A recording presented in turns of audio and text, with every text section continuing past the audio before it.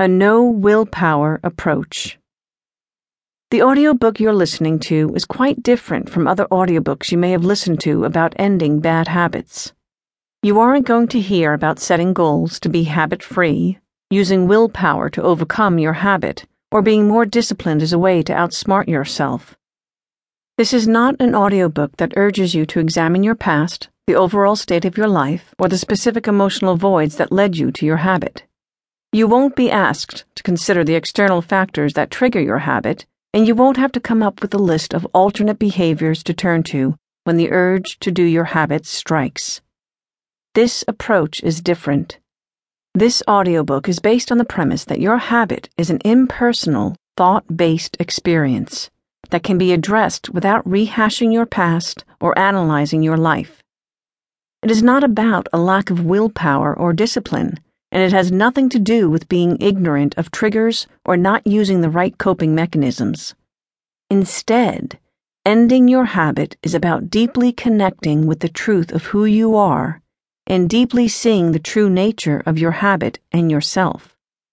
We will look at the intersection of spiritual and neuroscience principles to encourage those insights. Your habit is rooted in an attempt to feel better, but that doesn't mean you have to radically change your life for your habit to go away.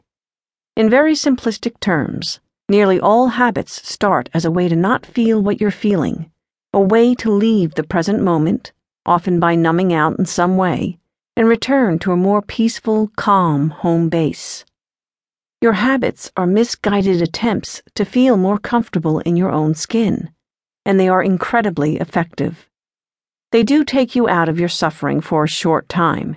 They quiet your painful thinking, transport you away from the moment you're in, and help you stay partially blind to your experience. When you're feeling restless and you stumble upon some behavior, substance, or obsession that instantly soothes that restlessness, the habit has taken hold. From then on, the habitual thought or behavior looks like the best and fastest feel-better option available to you. Your habit is also giving you valuable information about your state of mind. When you feel the tension and dis-ease that leads you to want to act out your habit, that dis-ease is your signal that you are lost in your personal thoughts, creating an uncomfortable experience for yourself with your own thinking. In that way, your habit is a helpful invitation to step back and let your mind clear so that you can reconnect with the truth of who you are. So initially, your habit may be something you do to feel more like yourself in the face of some inner conflict or dissatisfaction. As your habit becomes more entrenched, however, the habit itself becomes the problem. Before you know it, the habit is a bigger problem than any pain it originally helped you to avoid. Your habituated brain is now focused on keeping your habit alive, and it uses urges to do that.